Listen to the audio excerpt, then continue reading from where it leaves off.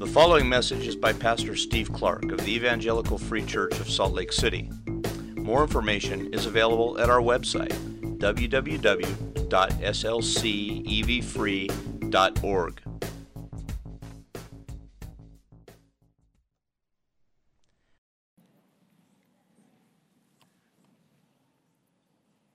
Let's pray.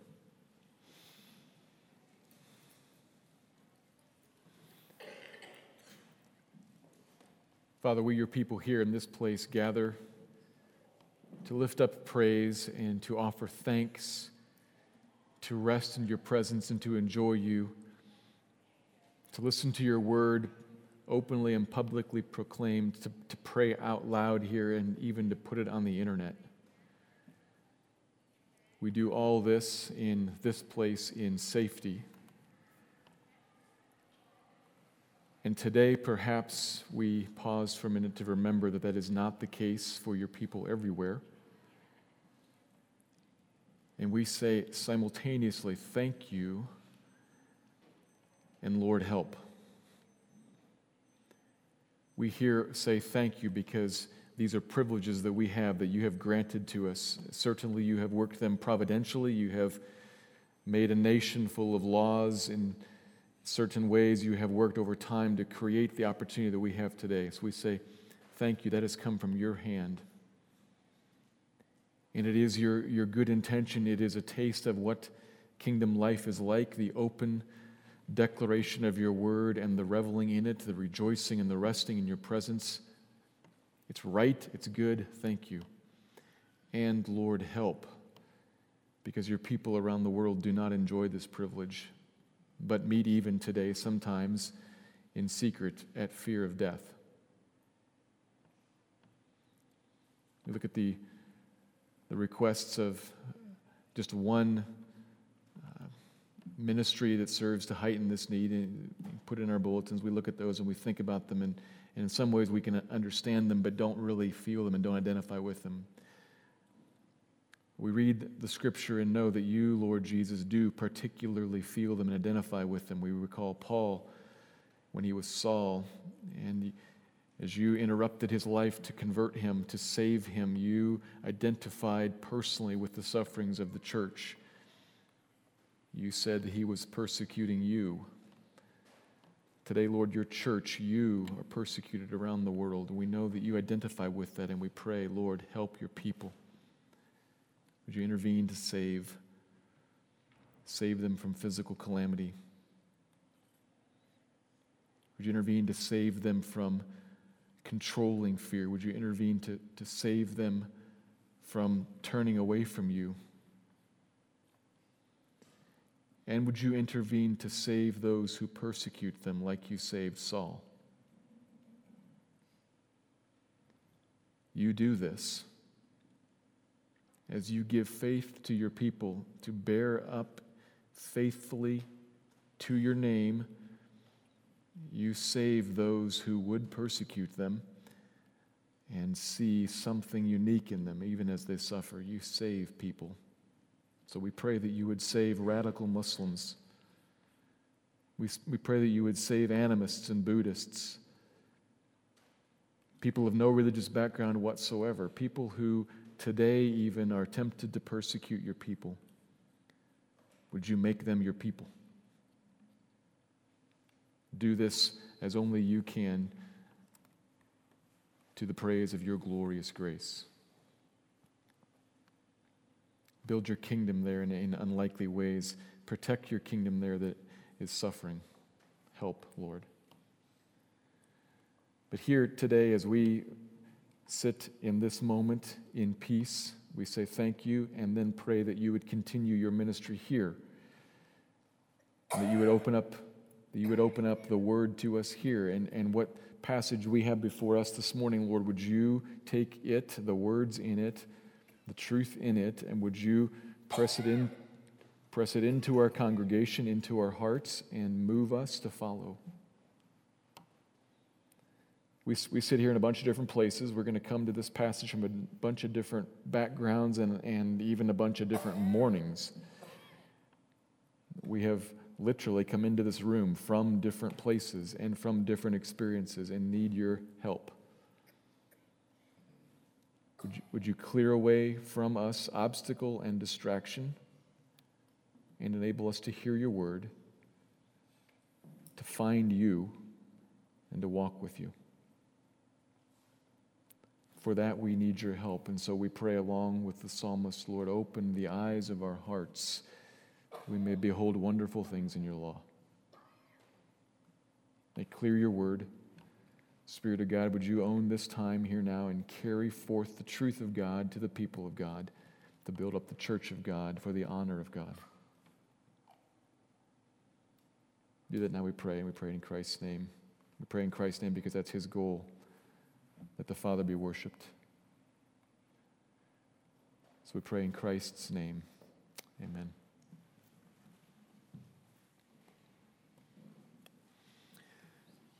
We turn our attention this morning to the middle of Luke chapter 11, where we are continuing on with Jesus' teaching about proper response to him.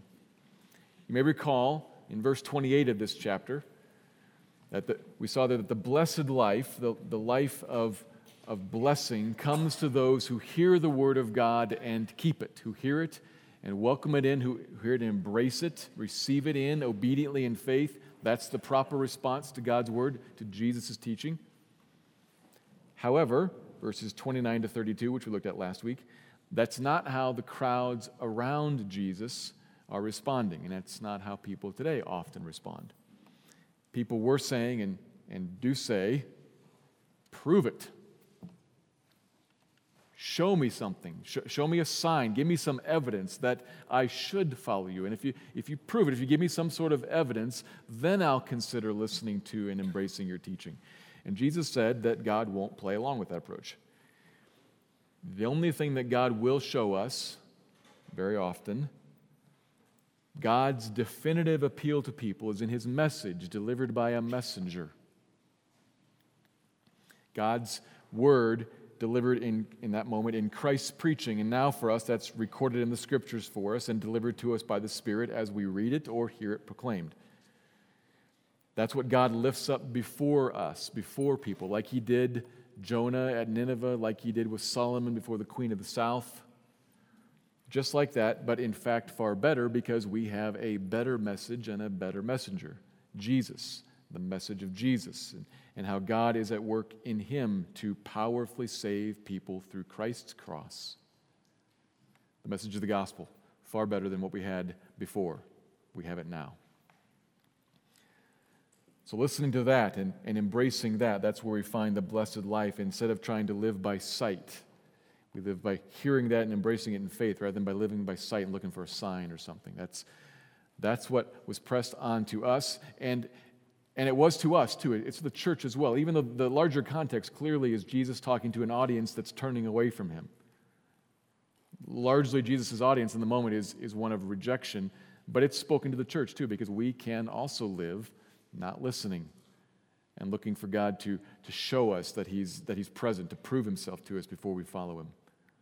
So primarily to a larger audience that's rejecting him, but also to the church. And again this morning, similarly, Jesus is going to continue to talk about response largely to an audience that isn't responding.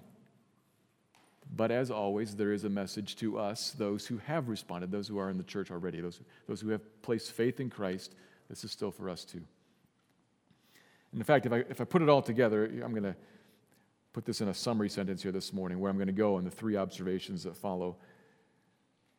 Put it like this in a sentence: we must receive in God's shining light if we want to glow. And that message, just put just like that, applies to those who have not yet embraced and those who have already but need to continually embrace Jesus and his message. We must receive in God's shining light if we want to glow. That's where I'm going this morning. I'm going to make three observations. And let me read the passage before I do that. This is from Luke 11, verses 33 to 36. Jesus speaking says, "No one, after lighting a lamp, puts it in a cellar or under a basket, but on a stand, so that those who enter may see the light. Your eye is the lamp of your body. When your eye is healthy, your whole body is full of light, but when it is bad, your body is full of darkness. Therefore be careful, lest the light in you be darkness. If then your whole body is full of light, having no part dark, it will be wholly bright, as when a lamp with its ray gives you light. That's the passage this morning. I'm going to make 3 observations from it, and here's the first one. God has shown forth Christ to the world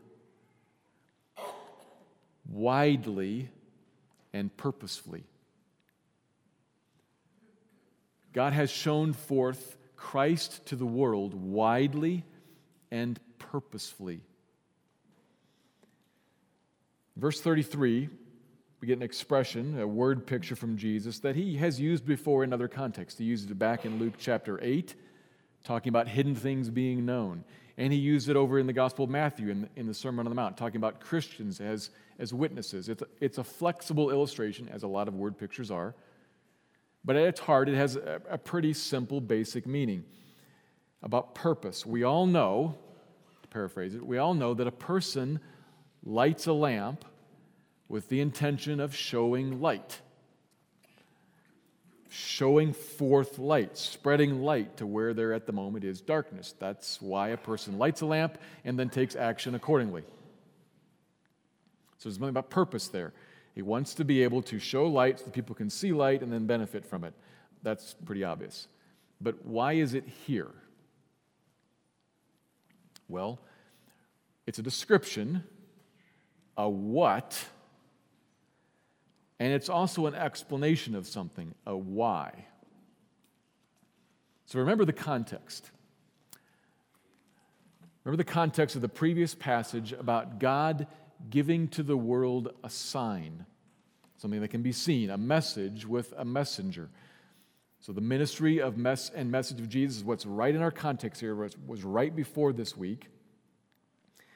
He puts that out there, shown to all the world, openly for all to see, this sign. It's not like secret messages told in a back room or hidden in a cellar or put under a basket or something hidden from sight. It's big, it's public, it's open. When he healed the mute man, everybody saw it.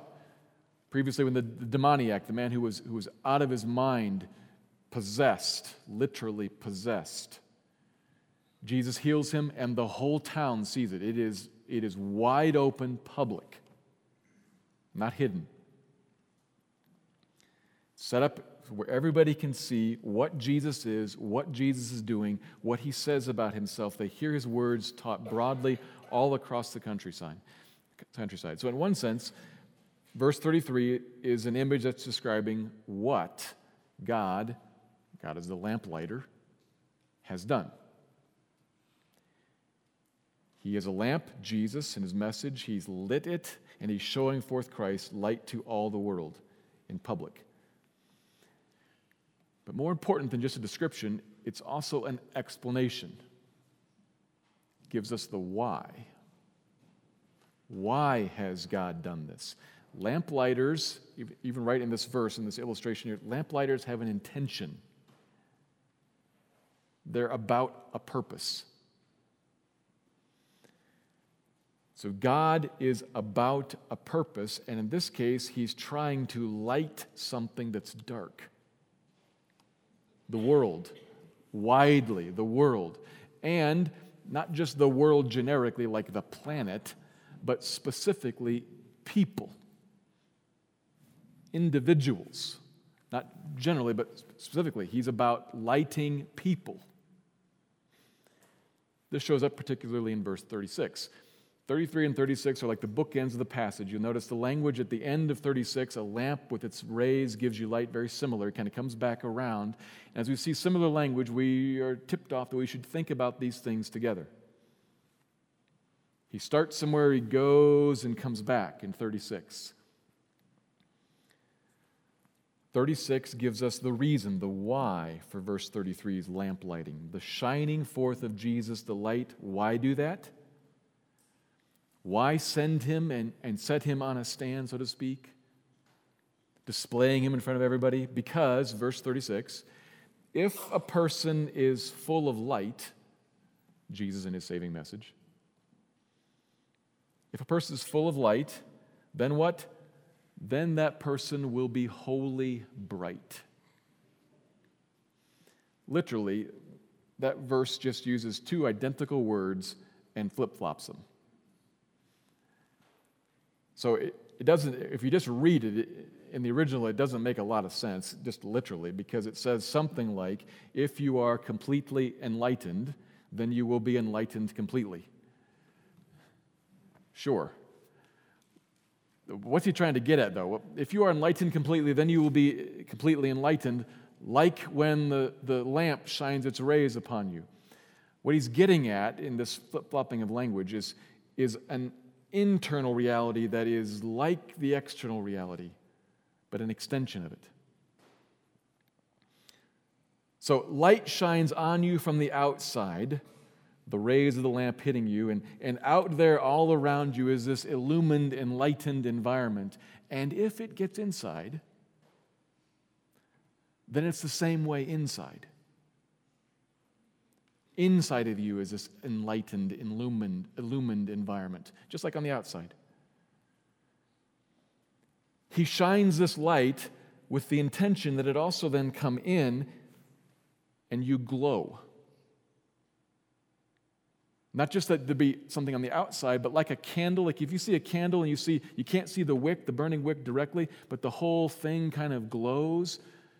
That's kind of how a lot of ancient lamps worked. You couldn't see the actual flame, but you could see the thing was glowing. We have candles, you can see that today. That's God's goal. Not just that the light shine and remain outside, but that it come in and light you up internally. Lit by the big lamp, you might say, we become junior lamps. Burning within, lit within. Having no part dark in us, but being all light inside. And to move away from the metaphor, what does that mean? What God is doing with Jesus is that he's shown him to all of the world. It's just right out there in public and open. They could see it. Everybody in Israel could see it. And often, this is stated in the New Testament, when they meet opposition, the apostles will say, Paul will say, this wasn't done in a corner. I mean, this is like right on the street corner, over and over and over and over and over again. You know, you've seen it all. It's public. It's wide open for the sake of coming in. Jesus has been displayed for the sake of entering in and taking over the inside of a person, to come live inside of a person, to light up in you and to make you light too, to make you light also. That's God's goal. The goal of the God of grace. Because what that means, if he's shining light so that there be light, and intends to shine light in here so that there be light in here, what that means is that before that, dark.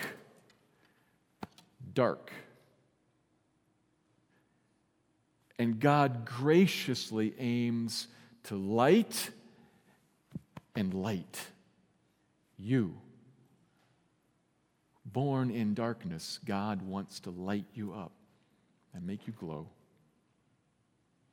He wants to bring in light, that is, to bring in life into the inside of people who are fallen in sin, trapped in darkness, blind and unable to see.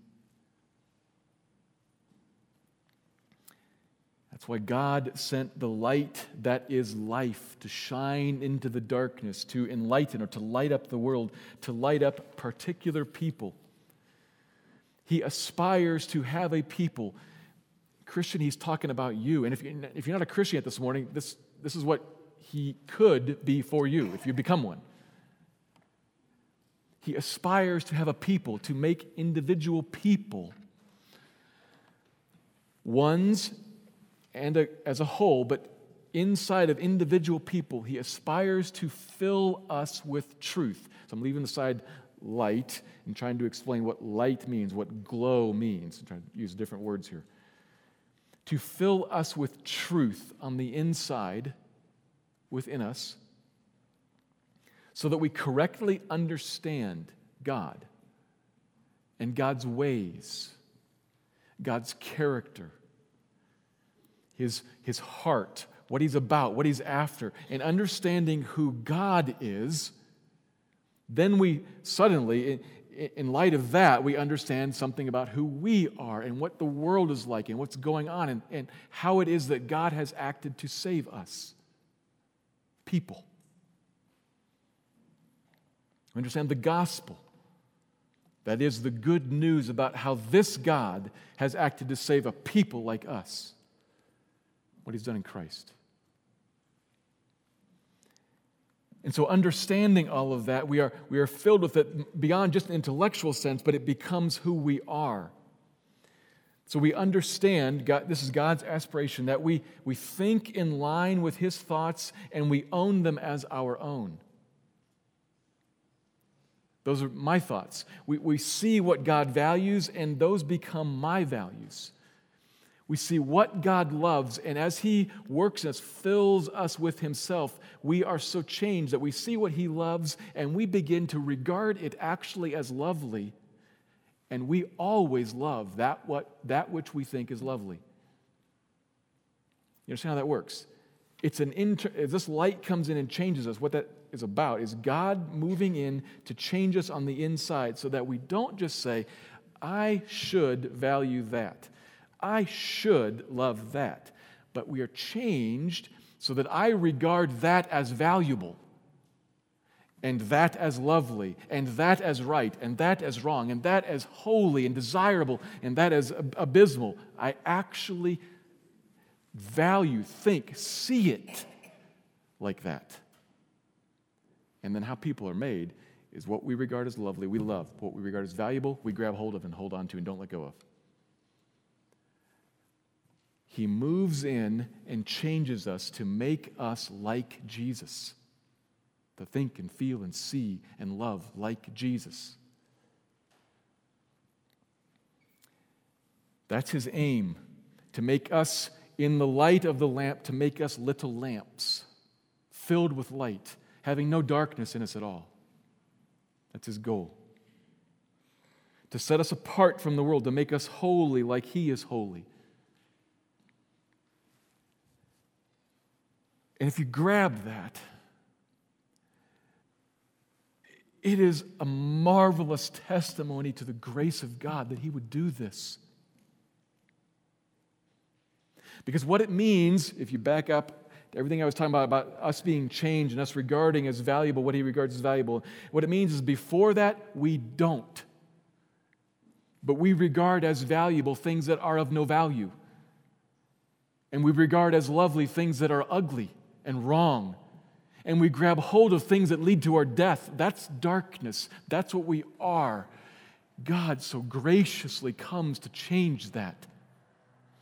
Not just to tell us to change, but to change it.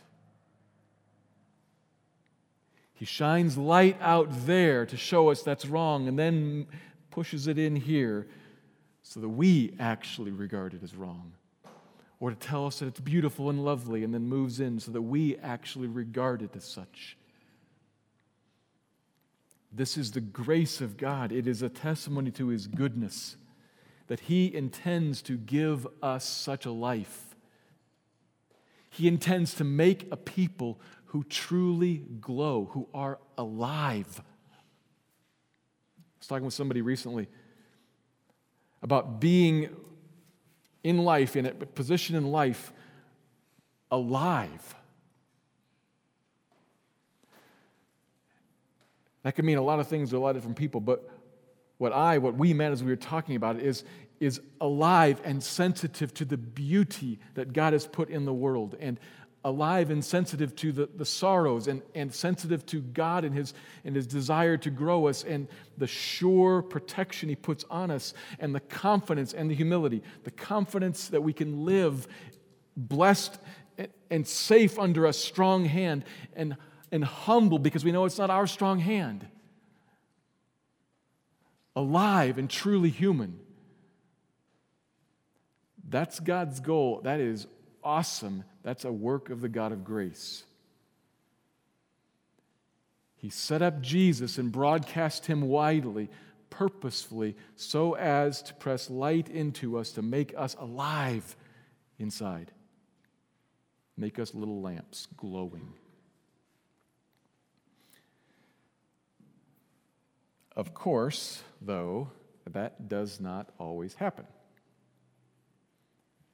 Which leads us to the second point.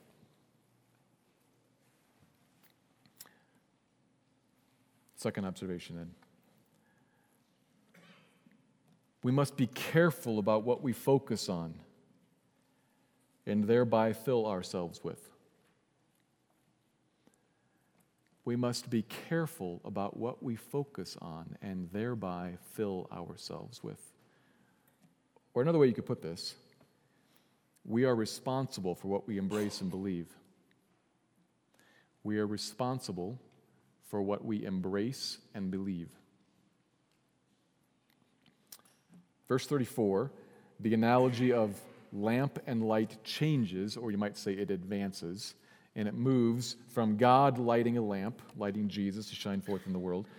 It advances now to consider each person upon whom those rays fall, rays of light fall, and raises the question, how are they going to get in? So if we moved ahead to verse 36, we considered the ends of the passage, and the end goal was that the light be in, that it be filling up and making us glow, but in the middle it's, how does that happen? How does it get in? Well, verse 34, it might happen this way. It might happen in this way. Your eye is the lamp of your body, he says. It's the lamp that shines into your body, into you. Now, clearly he's using metaphor. He's using a lot of colorful language. He's continuing to work with the light, so he uses lamp. And in using a light and a lamp, things you can see, naturally he uses eye. And we still talk about the eye as the center of perception. We say something like, don't you see, about things that we're not actually looking at all. Don't you see that chocolate is good? Well, no, I don't see that. What I mean is, don't you get it? Don't you perceive that? So he's using sight, and he's using the eye because he's talking about light, and that matches, and because he's really talking about meeting something, encountering it, interacting with it, and then bringing it into our own self so that it fills us up, shapes us, and influences us, and guides us. That's why he's using eyes as a lamp that shines into us. That's what God means to do. He sends out the light and shines it forth so that we'll encounter it and interact with it and bring it in and be filled by it and shaped by it. And that'll happen, verse 34, when your eye is healthy. Literally, when it is sound, when it's right. Then it will see the light of God as it truly is. Embrace it. Be filled by it. But on the other hand, when the eye is bad, literally evil, it won't see the light of God correctly. But as it meets and encounters other things, evil things, dark things, worldliness, sin, deception, it'll interact with that, embrace that, bring that in, and then that's what will fill us and influence us and direct us and shape our hearts and lives. So there really is a simple point being made here. God has shown forth Christ, but that does not mean that the light of Christ is going to automatically come into every single person. It might, but then, on the other hand, darkness might. And notice, it's one or the other. I anticipate as I talk about this, it's the light of Christ, the message of Christ, and what he has done on the cross to save people and bring them into fellowship and communion under the reign of God, or darkness. And I imagine that in a lot of people's minds, there's like some massive category right in the middle. I'm not a Christian, nor am I a Satan worshiper. I'm somewhere in the middle. I mean, talk about darkness, and you said evil. I'm not evil, but I'm not a Christian. And what I want to point out is that the Bible says there are two categories. Two categories. Light and dark, Christ follower and not. Two categories. Light and dark, Christ follower and not. Now, there are certainly degrees of not, but there's a line, yes or no. And that is a critical line. We can talk about the degrees of darkness and the degrees of evil in ways that we in English and in our modern culture might use the word evil to describe one thing but not another. We might just say it's bad. Sure. But don't miss the line. Jesus calls people to follow him and says the only other alternative is to not follow me. And it doesn't matter how you don't follow. If you don't, you miss him. And if you don't, you miss the light that is life. And if you don't, you remain in darkness. That's how the Bible puts it to us. There are two alternatives here, light and dark. And so there's a warning to us. We each have a responsibility captured by the exhortation of verse 35. Light or dark may fail you, one of the two. Therefore, be careful. And the grammar there is a be careful in a continuing, ongoing sense, which is how, remember at the beginning I said this is primarily speaking to an audience that is rejecting Jesus, but it also speaks to us. Here's how it speaks to us also. Continually in an ongoing sense. He doesn't mean once and for all. Decide, continually be careful. Which has a beginning point, yes, for sure, and a continuing. So be careful in a continuing, ongoing sense. Be careful lest the light in you be darkness, which of course literally doesn't make any sense. Darkness isn't light. What he means is be careful lest the thing that shines into you actually be darkness. Lest what comes in through the lamp be dark, and that be what fill you up. Be careful, be careful, be careful, continuing ongoing sense. Be careful. Don't take in darkness. Fill yourself with darkness, but instead take in light and fill yourself with light. That's the exhortation to us. The call to us, we are responsible for that point. Be careful. He doesn't, notice this, he doesn't turn us to look at our eyes, which might be expected. If you're reading through this, you might follow along with it. You might think, okay, he just said if the eye is sound, then light, and if the eye is bad, then dark. Well, so take care that your eye be healthy. That would make sense. That's not what he says. He doesn't point us to look at our eyes, and I think there's an important reason for that. I ask why, and I think there's a reason. That would send us looking here. That would send us looking at ourselves, trying to figure out what the condition of my eye is on any given moment, how my receptors are, what condition of ears, what condition of tongue I have, how I am as a receptor, rather than, as the Bible continually wants to do, call me to look at Christ. Be careful, careful, careful, careful, careful. What you're looking at, what you're gazing at. Not the gazers, at the object of gaze. Careful. Don't look at the darkness. Don't grab a hold of the darkness. Don't embrace the darkness and bring it in, but look at the light and embrace the light and bring it in. That's the heart of the exhortation in verse 35. Not fix your eyes, but instead look at Jesus.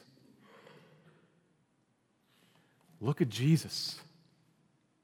the light that's shining. This is the one who, though in his very nature is and was God, but did not count equality with God, something to be grasped and held onto, but set aside the right and the demand to be worshipped, and did what? Track with that through Philippians chapter 2 if you know it, Christian. This is Jesus. He's God. And he said, I am well aware of that, and I will set that right aside, and I will descend to become a human being, and descend to become not just a king, but to become a servant, and not just a living servant, but a humiliated and murdered servant. And not just murdered with a sword somewhere, but hung up naked on a cross, shamed in front of everybody. I will descend. This is Jesus. Look at him. Why? What's the message? Why did he do that? To take upon himself all of our shame and our deserved death, to bear it himself, to go into the grave and to rise up again, exalted to the right hand of the Father, that at the name of Jesus every knee would bow and every tongue confess, that is the Lord. This is the one that Paul regarded as the greatest treasure ever, compared to whom there is no life. Life is beautiful, life has many good things in it, but compared to whom there is no life.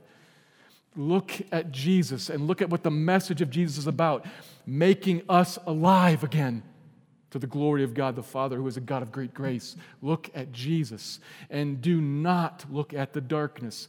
We're responsible for what we set our focus on. What you set your focus on will be grabbed hold of and jammed into your heart by you. And carefully, it is not the looking, it is not pick something. I picked something. Pick something that fits for you. I picked television. Watching television is not the problem. Watching television is not the problem.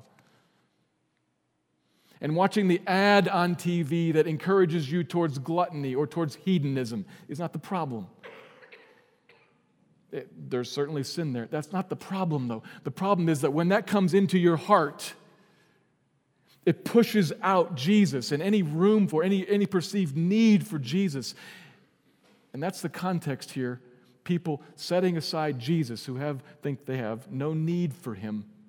That doesn't fit in their minds. They have swallowed the darkness. They live in it. They breathe it. It fills them up. They think like the world.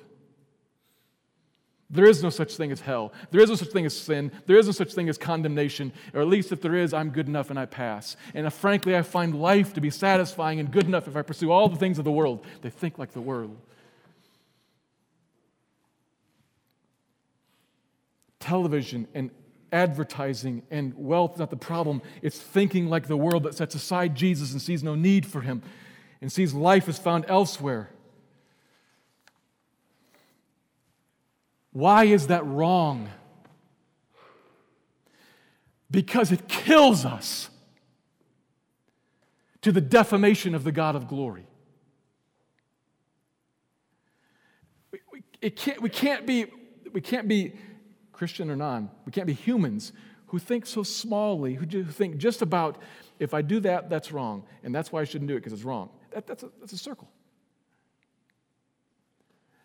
It's wrong and I shouldn't do it because it kills me to the defamation of the God of glory. We are responsible for what we set our minds and our hearts on, darkness or light. One leads to you alive and aglow, and one leads to you dark and dead. Be careful, careful, careful, careful, careful. Whether you're not a Christian, whether you are a Christian, it's the same thing. Now, if you're not a Christian, obviously the call is become one, become one, become one. Trust Christ. He's life. But Christian, it's easy for us to live lapsing, to forget. And the thrust of this ongoing, continual, be careful, reminds us about that. We want to be full of light. We want to be free of darkness. We want to glow. How does that happen? Well, gaze at Christ. Take him in. And for us now, it is... Okay, I could pause right here and I could say, this is in a sense, like every other point of every other sermon I've ever preached. So I hope this is completely familiar. Because there's no other message from God, and it's not that complicated. We focus on, set our minds on, if I want to use passages that are familiar to us because they're recent, we commune with God through word, end of chapter 10, and prayer, beginning of chapter 11. And that takes time. And what we do is we sit there communing with God in word and in prayer, in moments in the morning, in Sabbath rest, as we walk back and forth throughout the day, all different ways. What we see there is God who has revealed himself to us in the gospel of grace to save. And has promised to carry you on, and not just now, to save you now, but to save you one day fully forever. There's no other message. That's the message from God by His Spirit pressed into us. To hear that and embrace it, to keep it, is the blessed life.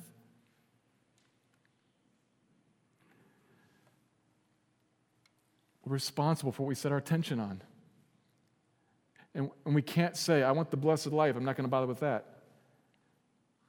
I'm not going to commune with you. I'm not going to give some time and some thought to who you are and what you've done to save me as you express it to me in your word and as I meet with you in prayer. I'm not going to do that. Can I please have the blessed life? No. No is the answer.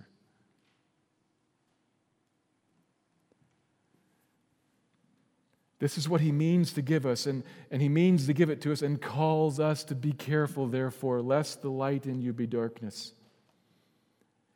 If you're not careful, the light in you will be darkness. That's the default position. Dark. We slump back towards that. Christian, gaze at Christ, commune with Him. And lastly, here's the third observation, which is not explicit in the text. For a reason, Jesus is speaking in the context of calling people who are resisting Him, of calling them to Him and trying to press upon them their responsibility, like I just was doing. Your proper response. That's kind of the theme through these sections here. What you have to do to see the light, to hear the message, you must recognize this and be careful. But it sits in a context. One that, as we look at it, tells us more, and I think should lead us to some growing combination of humble worship. We do not have independent personal power to change our eyes to see. The part that he skips over in the exhortation and tells us to look at Christ, we do not have independent personal power to change our eyes to see. We cannot see the light by ourselves. We cannot see the sign backing up. We cannot keep the word. We cannot break ourselves free from the strong man's house and come walk in newness of life with Jesus. What I'm doing there, if you haven't been in previous weeks, I'm backing up through the previous passages. Up in verse 21, when a strong man, fully armed, guards his own palace, his goods are safe. But when one stronger than he attacks him and overcomes him, he takes away his armor which he trusted and divides his spoil. That's how Jesus explained what he was doing. I'm breaking into the strong man's house and looting it. I'm taking out what he has possession of. The possessions, people, don't break themselves free. Jesus breaks them free. We're not strong enough to break free. We are blind by nature, 2 Corinthians 4 puts it, blinded by the evil one, unable to see the light of the gospel of the glory of Christ. 2 Corinthians 4:4. That's the way it is for people born dead in sin, like all of us. So we know something, a bit by reverse reckoning. If you are inclined to be careful and look at the light and see Christ and embrace Him once for all, and then afterwards carefully day by day, even irregularly, if ever. If you are drawn to Him even today, as you hear this, if you are maybe even for the first time saying, yes, I need that, and are drawn towards it, and you see it with the eyes of your heart, then you know, in looking backwards, that's the good eye, which isn't yours by birth. Where did that come from? The Bible says that I am in myself, by myself, blind, but I have now an eye that can see. Where did that come from? So here's the third observation. Only the grace of God can give us eyes to see the light. Which is why I say it's humbling worship. Only the grace of God can give us eyes to see the light. This is the gospel. It's humbling because I can't do it. And it's worship because He does. Christ was not just sent to proclaim a message. You realize if that's all that we had here, Christ proclaiming a message from the outside, kind of shining like a ray of light, hitting me, and then as part of that message, commanding me, take care that you look upon the light and that you embrace it and bring it in, that would fall on deaf ears, or to keep the language constant, fall on blind eyes, and we would not see. The message would be fine, the command would be right and holy, but because of the magnitude of the problem that I am, that you are by nature, that it wouldn't happen and we wouldn't come alive, we wouldn't glow. So He was not sent just to proclaim a message. That wouldn't have been enough. We are trapped in darkness. We are dead to God. We are alienated from Him.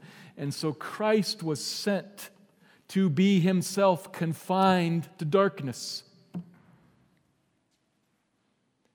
Like we were cut off from God and unable to connect with Him, not in communion with Him, not walking in the light with Him, not filled with Him, and not aglow. That's the consequence of separation from God. And Jesus was sent to be so separated. To dwell in darkness Himself, to experience alienation Himself as He hangs on the cross and He says, my God, why have you forsaken me? The Father has turned His face away from the Son and has said, I don't know you. And the Father, as He turns away the Son in darkness, says, where are you? I can't see. Our condition. And He's bound over to the grave and locked up in a tomb. Our deserved consequence. Jesus was sent to do that, not just to tell us, but to become us in darkness, descended and buried, that He would be raised back into the light and ascended into the glory of the heavenly place where He sits now enthroned, shining not just a command, but shining power to raise us with Him and to give us eyes to see. That's where you got eyes that can see. He brought you back to life again and changed you. If you see, it's because Christ gave you eyes, and Christ gave you eyes because He Himself was sent in your place into the grave, dead and raised back. This is the gospel, which is what makes all of this possible for you, Christian. Humble worship should follow from this. Humble. I have before me the requirement of God that I cannot keep. It should strip us of all this delusion that we are something. I have before me the requirement of God that I cannot keep. before me an offer that I cannot reach out and accept, and in myself don't even want, to my folly and destruction. And worship in that the reason that I want it and have embraced it, and the reason that you know it, that you see it, Christian, that you understand what I'm talking about, the only reason is because God Himself sent His Son to save you. Gaze upon Him. Look upon Him in worship. Bring Him in and contemplate Him. Commune with Him daily, regularly, continually, carefully, persistently, that He will fill you up and make you glow. Receive in the light of Christ so that you'll glow. Let me pray.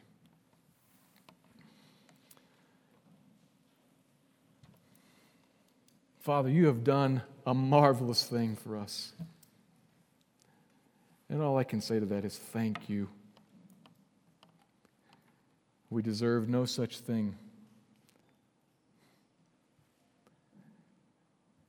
But far more than we asked for or even imagined, you have done and still will do. So thank you for your saving power. Today we gather, we give thanksgiving. And our meal later, we'll have time to give thanks for things. And there are many things that we can touch on and will touch on and we'll speak out loud and we'll think about and remember. But this is King. You gave us eyes to see the light. A light that was sent by grace in the first place. And you've moved us from darkness into light and made us alive. And we'll never know death again. Bless your holy name. Thank you. Amen.